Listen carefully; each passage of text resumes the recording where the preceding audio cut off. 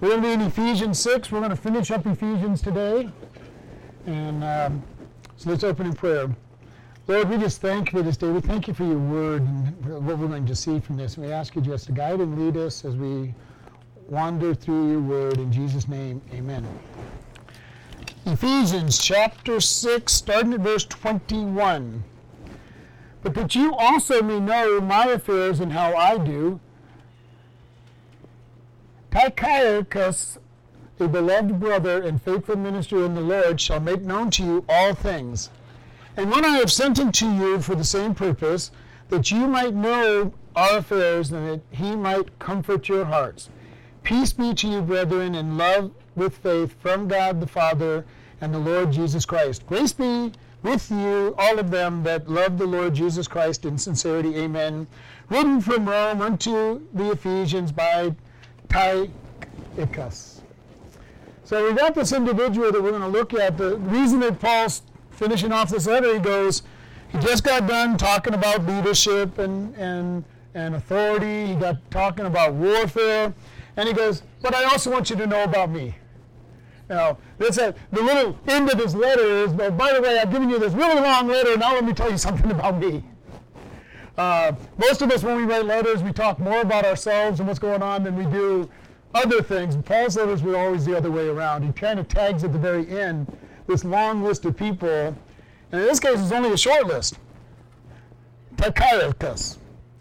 We don't know a whole lot about this gentleman. I mean, how many of you have ever heard of him other than what we just read? You know, he's mentioned 5 times in the New Testament. He's one of the people that is actually mentioned fairly frequently. He's a companion of Paul. He spends a lot of time with Paul. And Paul is saying he's sending him with the purpose of sharing what's going on with Paul. So I'm going to send him to you so I don't have to tell you in a letter. He will give you the testimony. He'll tell you what's going on. And he was trusted with carrying the letter. Now, in the Roman days, it wasn't you didn't go to the post office, put a stamp on your letter, stick it in the box, and have it delivered to your destination. If you were very rich, you could use the royal post, but you had to be of royal blood or extremely rich to pay for it. You wrote a letter, you sealed it, and you handed it off to somebody who was going to that city to go to that person's house and put it in their hands. And nothing like our current mail system. And Tychicus is going to be the one who gets to deliver this letter. And this is quite a responsibility. To be given the responsibility to take a letter was not something you just picked some stranger on the street and said, here, I'll pay you to deliver this letter. Number one, your letter probably wouldn't get there. We all know what it's like if you prepay somebody. The job becomes very low on their priority list if they ever do it. So, and you're going to send them to a different city, and you got to realize how easy we take the idea of traveling to a different town or a different city. I drive, last week, all 5 days of the week, plus Saturday and Sundays. So, I drive every day from Kingman to here in Chloride last week, and usually 4 or 5 times in the week. I've got an old paper from 1907 where it talked about the pastor of the church has gone to Kingman to pick up his wife. He'll be back in a week. We laugh at that because it's 30 miles, 60 miles round trip. But if you're on a horse and you're really pushing your horse, that's a 3-day trip, round trip. He would have been picking her up with a wagon. You didn't do anywhere close to that kind of time on a wagon. You look at the train schedule. It took the train, I think it was 5 hours to get from Kingman to Chloride. We're talking only 60 miles, something we take for granted. We just jump in our car and, I've seen people and heard people say, well, I went to Kingman 3 times today from here, and it's like, I think I would have gotten what I wanted the first time and not made 3 trips, but you understand what I'm saying. We look at it and say it's only an hour out of my day to go there and back if I don't spend a long time there. Paul is getting ready to send Tychicus from Rome to Ephesus. Ephesus is on Asia Minor, or what we would call Turkey today.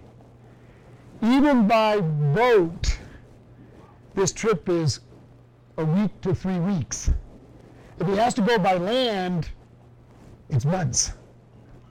I bring this up because this was a very special job he was asking him to do.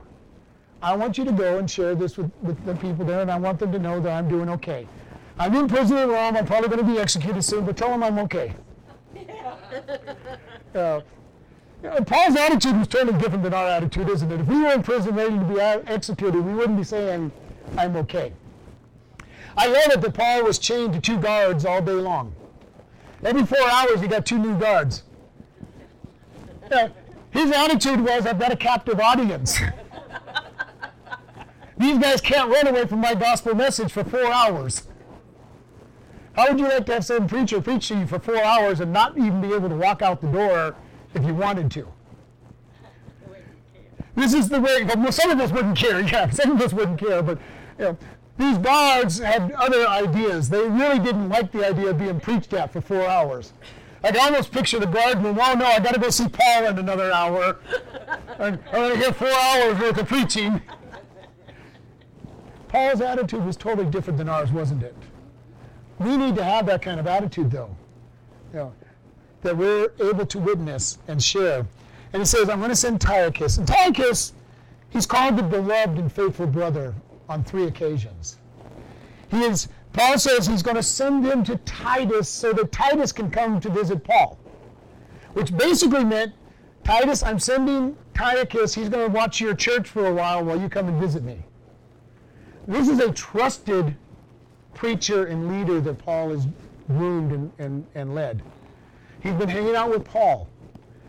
I don't know about you, but most of my training has come by hanging out with other men of God as I would go and just spend time with them, lots of time with them. Listen to how they said, what they did, how they prepared for a message, how they interacted with other people. That is where the true training for a leader comes. Not just, here's how you understand the Scriptures. Because understanding the Scriptures is the small part. Actually ministering and delivering them is the harder part. And we've all either known of or maybe even seen young pastors who come out of Bible college and they have all the answers and they're right and everybody else is wrong and they're antagonistic with everybody and of course everybody loves them because they're so friendly and lovable and encourageable. No, unfortunately the seminaries do a great job teaching them how to handle the Word of God, but not so great a job to actually interact with people. And Paul's saying, I'm sending somebody that's watched me. I'm sending somebody who's watched me, who knows how to minister to people because he's watched me. And so this is the man that Paul is sending. And the purpose is so they can going to make known all things. We're going to tell you about what's been going on in the prison. We're going to tell you about the guards who are getting saved. In Romans, he tells us about the guards who have gotten saved. That's why we know that he preached to these poor guards that were handcuffed to him. And that was how bad it was. It wasn't even that they were in the same room. He was a enemy of the state who they did not want running off, so they chained him to the guards. And Paul loved it. Paul loved that he had a captive audience. And it says, verse 22, whom I have sent unto you for the same purpose, that you might know our affairs, and this is all the concerns and account, and that he might comfort your heart. This word for comfort here is the word parakaleo, and it means to call alongside of. It's used 109 times in the New Testament, and it's used in the words comfort and exhort. And we've talked often about the fact that we're to comfort one another and exhort one another. But the more I studied this word, and it's kind of interesting, the day I discovered this word, I found it in 3 different scriptures that I was studying. Okay, got the picture. I'm supposed to learn about this. When you study and you come across the same thing over and over again, God's trying to get your attention. You need to pay attention to it. So I started really getting into this word. And it really means call alongside, admonish, exhort, entreat, console, encourage, comfort, strengthen, instruct, teach, uphold. Our mission with one another is to parakaleo each other. I had to get my word down. For a moment, it jumped right out of my head. We're to come alongside one another, lift each other up, and hold each other, and start walking with each other until you're able to walk on your own. This is something that a Christian church does not do a lot of in many cases. Being able to come alongside and say, I want to help you. Sometimes you get somebody who's really good at giving you encouraging words. Hey, you're doing really good, see you later.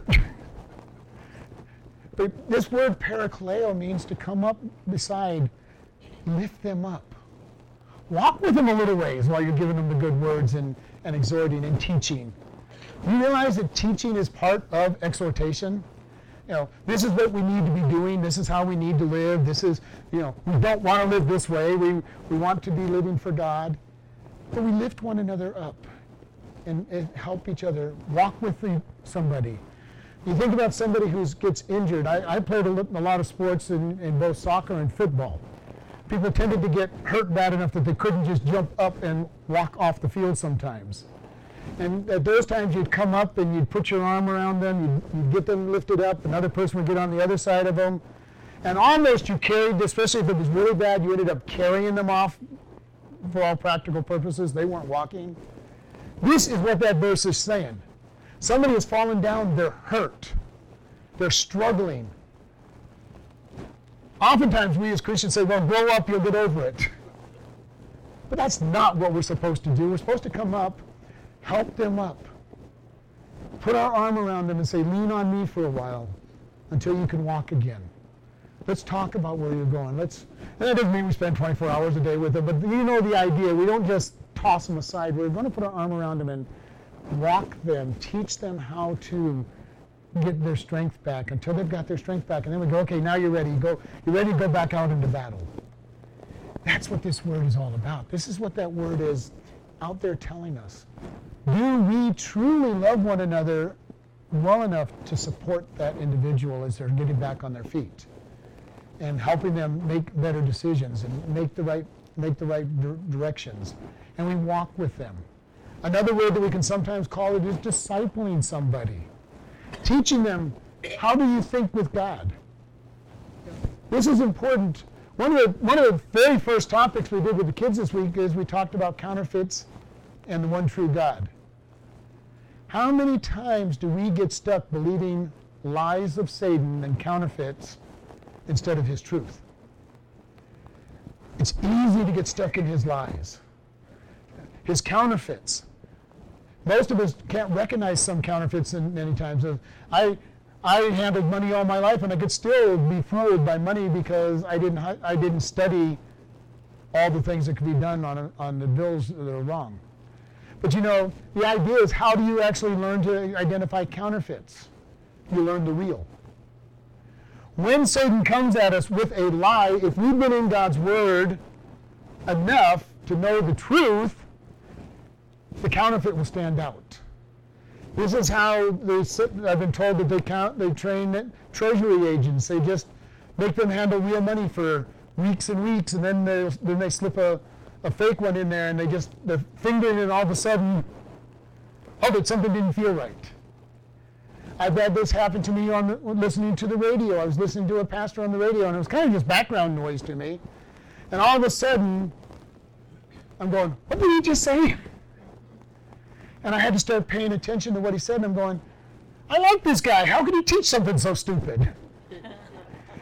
I've probably done the same thing myself. You guys are out there saying, how can a pastor be teaching this? He's so far off. But we all have this chance when we're going to have this place where we can say something or do something wrong. And we need brothers and sisters that say, I want to support you as we try to get this counterfeit out of your mind. And the problem with counterfeit thoughts is they get stuck pretty deep. They get stuck pretty deep, and sometimes they're hard to get rid of. Especially if you got taught them when you were young in Christ, before you knew different things and filtered them out. Which is one of the issues I've always had with especially Sunday school teachers that teach children. They have to be mature enough to know that what they're teaching is correct. Because when they start teaching children, if you teach a child the wrong thing when they're 4, 5, 6 years old, they're going to believe that for the rest of their life. They're going to believe that for the rest of their life, and this is not a good thing if it's wrong. Unless they finally come across some teacher sometime in their older age and says, oh, I'm sorry you were lied to, but this is what God's Word says. But we need to be careful. We need to teach. We need to lift one another up. We need to disciple. Every single one of us needs somebody that we are, at least one person that we are discipling individually and trying to help get in a better place with Christianity. We need that person. We need that person to be, but even more importantly, every one of us needs somebody who is still discipling us. Now, if you've been around for a long time with God and you're very solid in the Word, you may not be in touch with that discipler all the time. Paul, when he sent Titus away, did not call Titus up on the phone every night that he didn't have and say, how are you doing? Now, might have sent him a few letters. Timothy wasn't sent, Timothy had been trained. He says, okay, you're on your own now, but I'm still here. Send me letters if you need my help. I've got people that I consider my disciplers, and every once in a while I will call them up and saying, I'm struggling with this, or God gave me this, what do you think? So that I have somebody saying, well, you're absolutely nuts, you don't want to teach that, or yeah, that's a really good revelation you got. And you know what, I've been told every once in a while by my disciplers, are you absolutely nuts, how'd you come up with that? And you guys don't get to know what those are. But we all need these individuals in our life. We need these people that we're teaching and that are teaching us. This is the purpose of coming together as a church and ecclesia together in one corporate worship, so that we can be taught. We can talk to one another. The greatest thing that we can start doing as Christians is share what God is sharing with us. I'm so fortunate I get to preach and teach all the time, so I get to tell you guys all the time what God is showing me. But you know what? Even before I was a pastor, it didn't stop me. I've told you I used to love going to the restaurant and telling them, hey, you know what God showed me in the Bible yesterday, or what God did for me? These are non-Christians I'm talking to. They thought I was a real nut if I'm telling them all about what God is teaching me. But if we can't do it amongst ourselves, we're never going to do it to the world. The greatest blessing I get is when somebody says, you know what, I wanted to show you what God showed me this week. And they tell me what God shared. I hope you all are doing that amongst yourselves as well. I was reading this morning, and look what I just saw this morning in my Bible reading. It doesn't have to be a real strong teaching. It's just an excitement that God got you excited about your word, about His word. And you know what? If you get excited, you might just bring excitement to the other people that you're talking to. If you're excited enough about God's word to share with others what you read, they might just start wondering, maybe I should get into the word and start finding out these things. If you go to a Bible study and you hear something that's really good, share it with others. Many people in this church are missing great teaching on Sunday night. I'm not saying it's just because it's me, but you're missing some great teaching. Sunday night, Tuesday afternoon, Thursday afternoon, Wednesday night. Now, I understand that people can't be at every little thing all the time. But when you do, you're missing. You're missing a meal that's being presented. And we need to understand that. So, but we have fun. I have fun. I have fun teaching if it's only one person. So far, only one time did I have to preach to empty chairs so I could put it on the internet. That was a very tough day to give the lesson. Teaching to empty chairs was very tough. It was very quiet. I didn't have to edit that tape at all. No editing of that tape at all. The chairs didn't talk back or say anything that didn't need to be on the internet.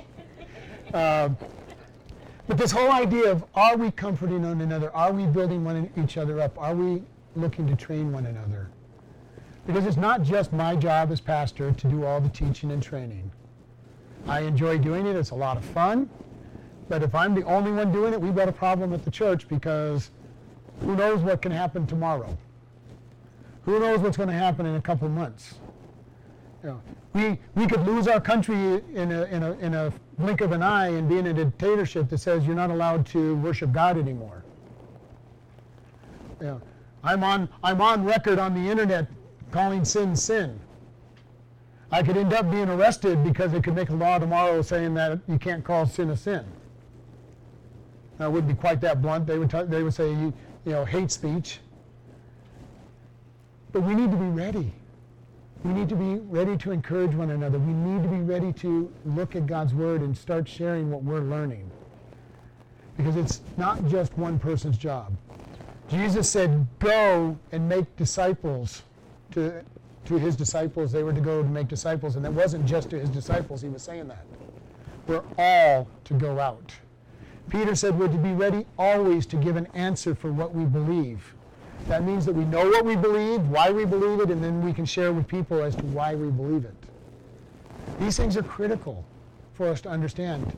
In the Sunday school class this morning, we were talking about how many times people go, well, why aren't the apocryphal books in the Bible? Or why isn't this book in the Bible? Or why isn't these so-called gospels that were rejected not put into the Bible? Well, there's some very solid answers. We need to know those, you know, because it's important. They didn't pass the tests. You know, for the so-called Gospels, they're real easy. They weren't even written when they put the canon together. They may have the name Thomas or Mary Magdalene or all these other different names, but they were written at 300-400 A.D. And the Bible had already been canonized by that time. They were never quoted by the early church fathers, and if they weren't quoted by the church fathers, they had no chance of being included in the scriptures. The early church fathers, if you read their quotes, you can put together almost the entire New Testament just from their quotes of the New Testament. That's why those books were picked. So, as opposed to these other books that weren't ever quoted. So there's reasons, and we want to know these reasons. Now, oftentimes I hear people, well, I just have faith that some people did it right. I'm going, oh, that's good. I'm glad that I cannot have blind faith. I'm Thomas. I need to see. I need to have you prove something. That's why I got to be a computer programmer for part of my career of my lifetime. Very organized here, 1, 2, 3, okay, I see it, no problem. I would be one of the apologists who went in and said, trying to disprove the Bible and proved it true, and go, okay, now I understand, it's true. We want to be able to say there are reasons. If you just want to believe it by faith, and you can be strong enough that when people challenge you to keep your faith, praise God, I don't have that much faith, but if you do, great. But the scriptures tell us to be ready to defend, ready to answer. And there's always going to be critical things going on about the Bible. 1850s, Darwinism is coming around, and what does the church try to do? Instead of just believing what the Bible says, they try to figure out how to get the scientific evidence that they've been told as evidence to fit into the Bible.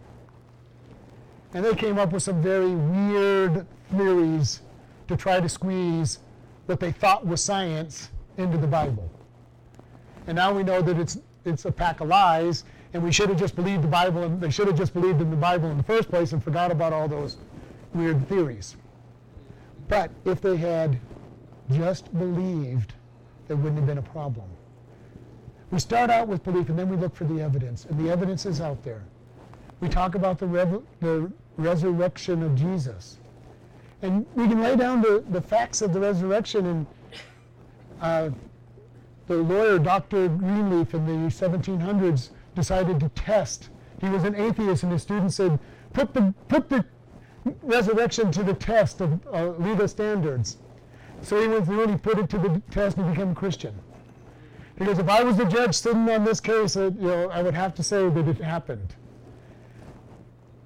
Christians are sometimes called crazy and blind faith and jumping off a cliff.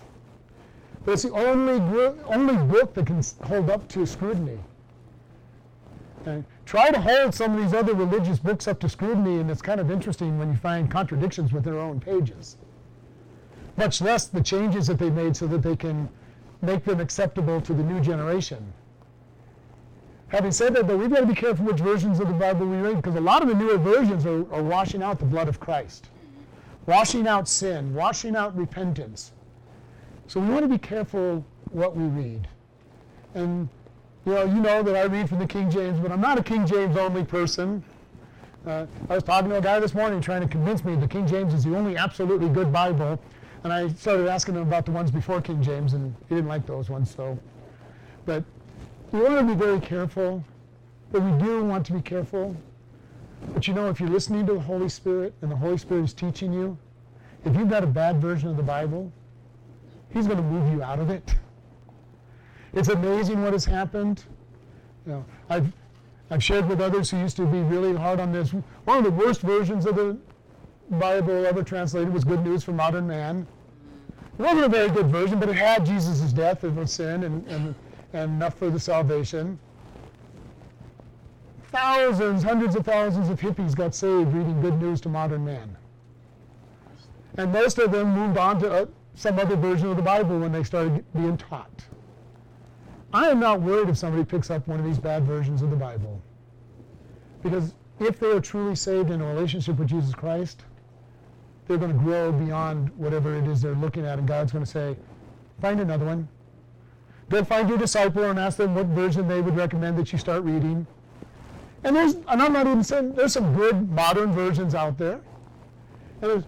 And if you can't read a book that's written on an 8th grade level, the King James Version, go get one of the new versions that are written on a 3rd grade level.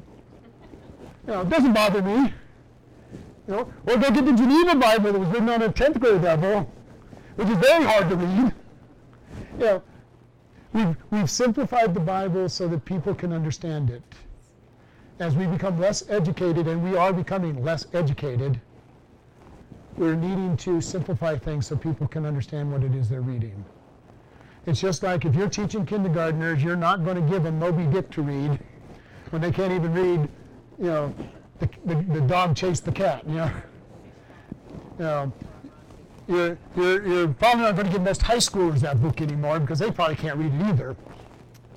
But this is, Paul is saying, I want you to be comforted by Tychicus. He's coming to comfort you. He goes, I know you're worried that I'm in prison. You probably have heard that I'm going to be killed, but I'm going to send him there to comfort you. He's going to tell you about all these guards that are getting saved. He's going to tell you about my chance to go before Nero and preach the gospel to the Caesar of Rome. Didn't listen, but he got to preach the message to the Caesar of Rome.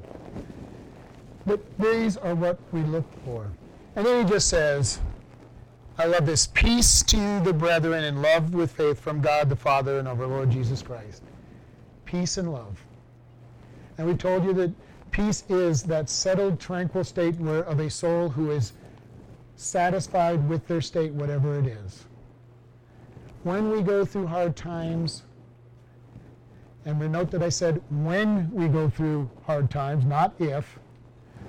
When we go through them, and we will, if we are at peace with God and hiding in God, we can walk through them knowing that, number one, knowing that they were coming and knowing that they're there to show us that we are faithful.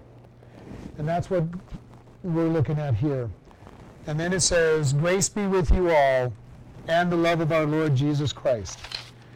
So the encouragement here is, as a church, let's love one another, edify one another, build each other up. And it's each one of us doing it to each other because it's important. All of us know that sometimes we're down. Even the happiest person is down sometimes. Some people are down more than they're up. You know, they need lots of ministering. They need lots of encouragement. But we need to make sure that we're out there lifting one another up. Because that's what's important, that idea that I love you enough that I'm going to just walk with you for a while. Help you go in the right direction. Lord, we just thank you for this day. We thank you for the opportunity to come before you and just to lift one another up, to help walk us through life. Some are stronger than others, Lord, and have greater desire and ability to help. Others are weak in learning, but as they learn, they can help others. Lord, if there's anybody that's listening to this that doesn't know you, we ask that you reveal to them that they are a sinner that deserves hell, and that you paid the price of our salvation, and all they have to do is ask for that forgiveness and ask you to come into their life, and they will have a relationship with you that will change their life completely. And we just thank you in Jesus' name. Amen.